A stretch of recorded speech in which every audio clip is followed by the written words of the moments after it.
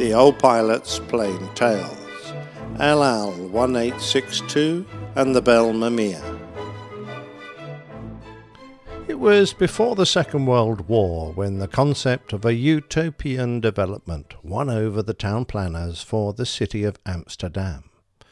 It wasn't until the 60s, however, that the dream of an idyllic garden city became a reality, and with the promise of wide boulevards, generous open spaces, plentiful communal services, the Belle Mamiya project was started.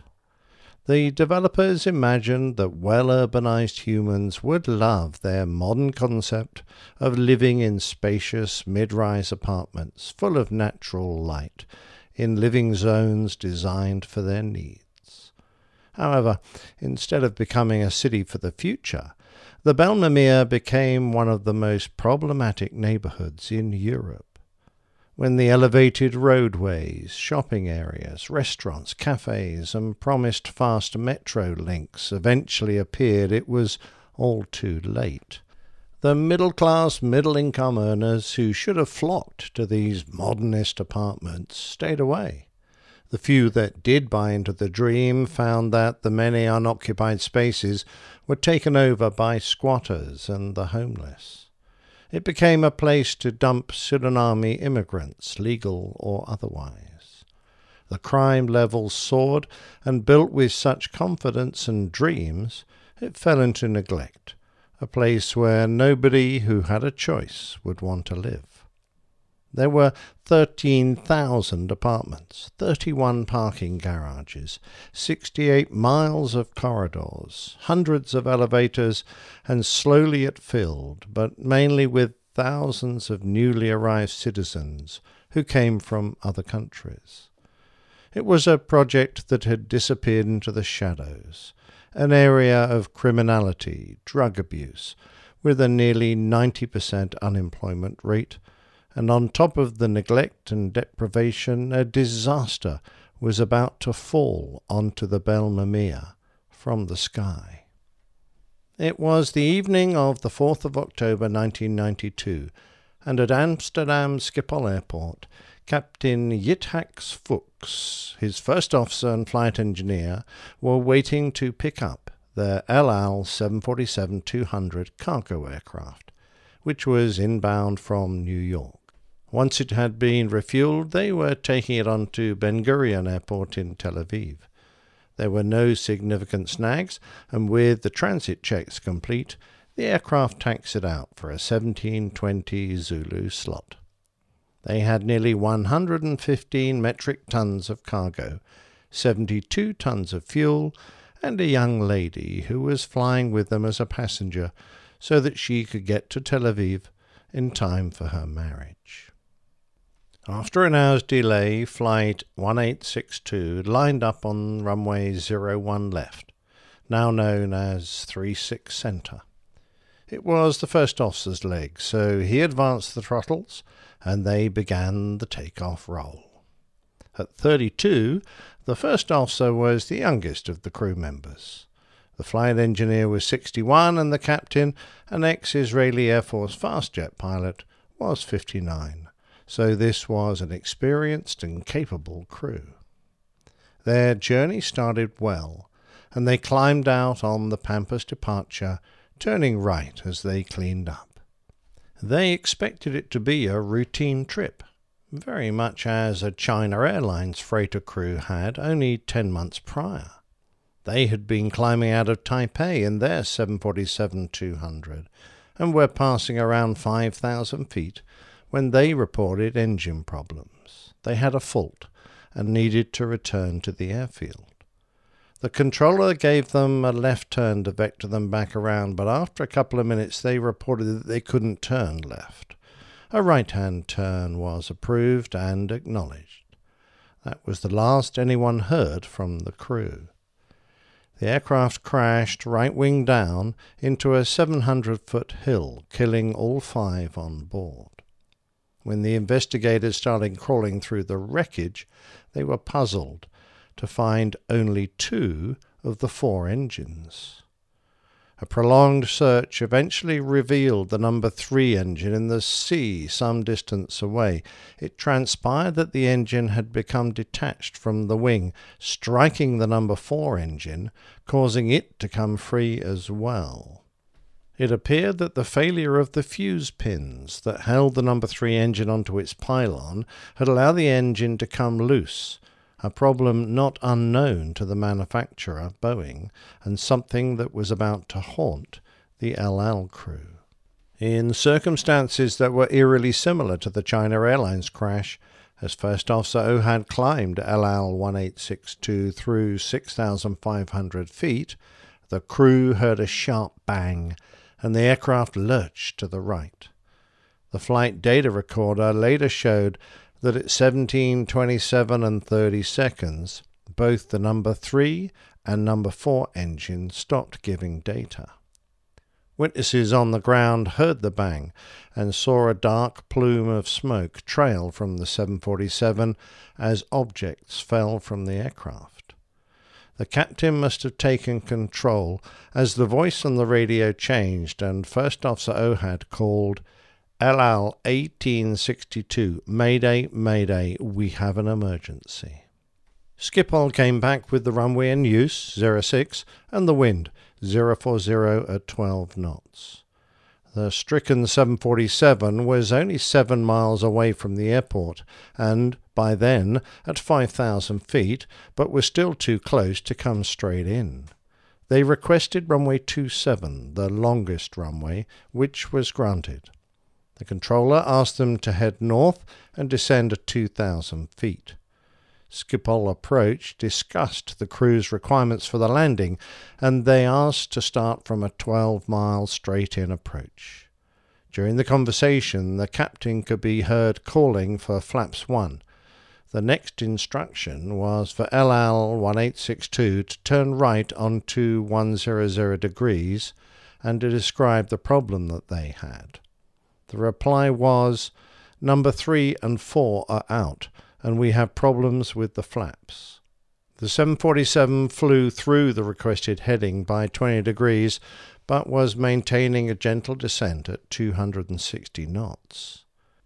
Cleared for the ILS, they were 3 miles north of the centerline at 11 miles and 4,000 feet, but it took a long time for them to turn onto the runway heading, and they flew through the localizer. The controller tried to turn them back, first heading 290 and then 310. The instructions were acknowledged, but First Officer Ohad added, "We have a controlling problem." 25 seconds later, with the sound of the stick shaker and ground proximity warning system in the background, El Al 1862 made its final transmission. Going down, 1862, going down.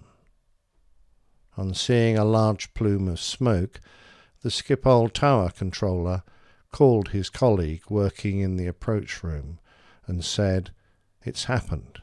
It's over." The heavily laden aircraft struck the top of an 11-story apartment building in Belmamir in a severe nose-down attitude. Debris was scattered over a 600-meter area, and a fire started immediately. The scene was horrific, with huge fires blazing in the blocks. About 50 apartments took the direct impact of the crash. Even while fires were raging, residents were scrabbling through the rubble looking for survivors. But then looters moved in to exploit the chaos, and thieves descended onto the 2 shopping centres near the crash site. The airport fire appliances, already manned and in position, were quickly on the scene, and they described the scene as a fire of gigantic proportions that consumed all 10 floors and was 120 meters wide. There were no survivors from amongst the crew or at the crash point. The investigation immediately centered around the attachment points of the number 3 engine. After it and the number 4 engine were recovered from a lake below the flight path, but some distance from the crash, it became obvious that the attachment pins on the number 3 engine, known as fuse pins, had broken, allowing the engine to come away from the wing. When it did so, it tore the leading edge of the wing between the 2 right-hand engines completely away and then struck the number 4 engine, causing it to detach as well. When Boeing built the engine pylons, in case an engine came adrift, they were designed to part cleanly, leaving the wing undamaged. Fuse pins at the front and back were supposed to fail first to ensure a controlled separation. However, the fuse pin design was not new and based on the needs of the 747, but on the earlier 707 pylon. Boeing did not conduct any structural testing of the pylon to positively determine its static strength, fatigue, and fail-safe characteristics, but contended that since the Boeing 707 pylon had proved reliable, the 747 pylon would also be reliable. However, there was also a long history of near disasters, plus the Air China crash, that directly implicated the pylon design. In 1979, the number 4 engine of a 747 freighter started to break free during landing. In 1992, a 707 freighter lost both its numbers 3 and 4 engines when the lugs failed. Another 707 lost its number 3 engine, which fell off during a takeoff. A 747 was discovered to have a drooping number 3 engine, and an inspection revealed a fractured fuse pin. The list goes on, and well into 1993, when 5 months after the El Al crash, another 747 freighter suffered a separation of their number 2 engine during climb-out. Should the manufacturer and the regulatory authorities taken a firmer hand on the problem? I shall let you be the judge, but I think I know what Captain Fuchs and his crew would have said. In response, the FAA issued a number of airworthiness directives addressing numerous fatigue problems in the pylon structure, including the fuse pins, lugs, and fittings. Back in 1979, Boeing had been informed of cracks in the old-style bottle-bore mid-spar fuse pins, and mandatory inspections were introduced to check for corrosion and for the application of a corrosion-preventive compound. In 1982, 10 years before the El Al crash, a new style fuse pin was introduced, but by 1988, cracks and corrosion pits were appearing in those as well, since it appeared that there was an absence of primer and corrosion preventative compound on the inner surface of some of the pins.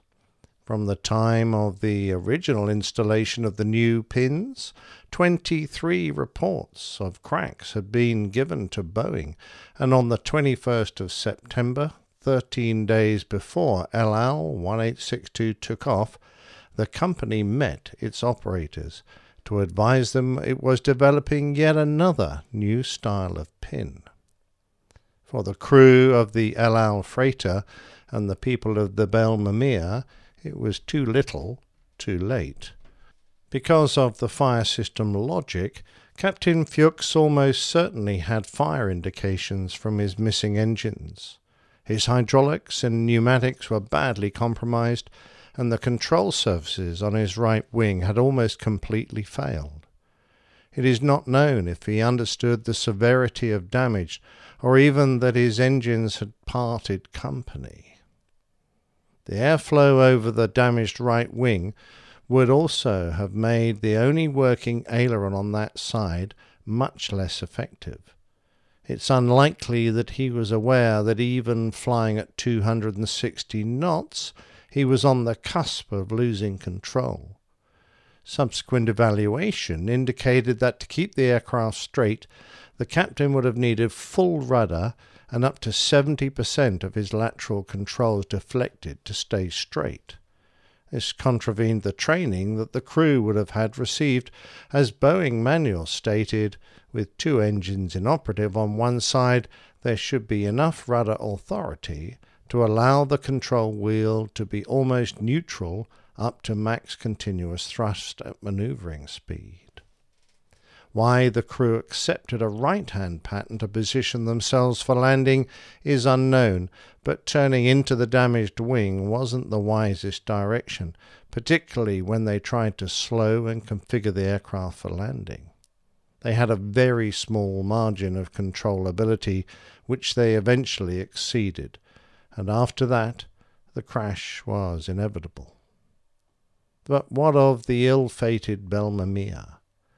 Initial estimates put the death toll on the ground as high as 200, but in the days following the disaster, this number was lowered to only 43, although the mayor of Amsterdam said that 240 people were missing. Official numbers were difficult to obtain, since so many occupants of the Belmamir were illegal immigrants and therefore not accounted for. In the aftermath, many stories grew about possible health issues that resulted from the crash. At the time, Boeing used a couple of 100 kilograms of depleted uranium in the tail as a trim weight, and the cargo also had 190 litres of dimethyl methylphosphonate, a chemical weapons convention Schedule II chemical, which, amongst other uses, is used to make sarin nerve gas. Authorities played down the danger of these substances, but nevertheless there has been considerable evidence of chronic illness amongst those living there that they have linked to the crash. When the spotlight of publicity hit the Belmamir, it did, however, do some good. A proposal for urban renewal was put forward that would attract more middle-income families. Those long-term inhabitants, however, had grown used to things and resisted plans to demolish some areas and change others. They referred to their neighbourhood as the colourful perspective of the southeast. It possessed ethnic diversity and a unique cultural flavour. However, progress was made, with many high-rise buildings being renovated or torn down, whilst the more expensive low-rise buildings have been attracting higher-income families, and students have found it a more affordable place to live when compared with the city centre. One place that has remained, though, is a memorial that was built near the crash site with the names of the victims. Flowers are laid at a tree that survived the disaster, referred to as the tree that saw it all. A public occasion is held annually to mark the disaster, when no planes fly over the area for 1 hour out of respect for the victims.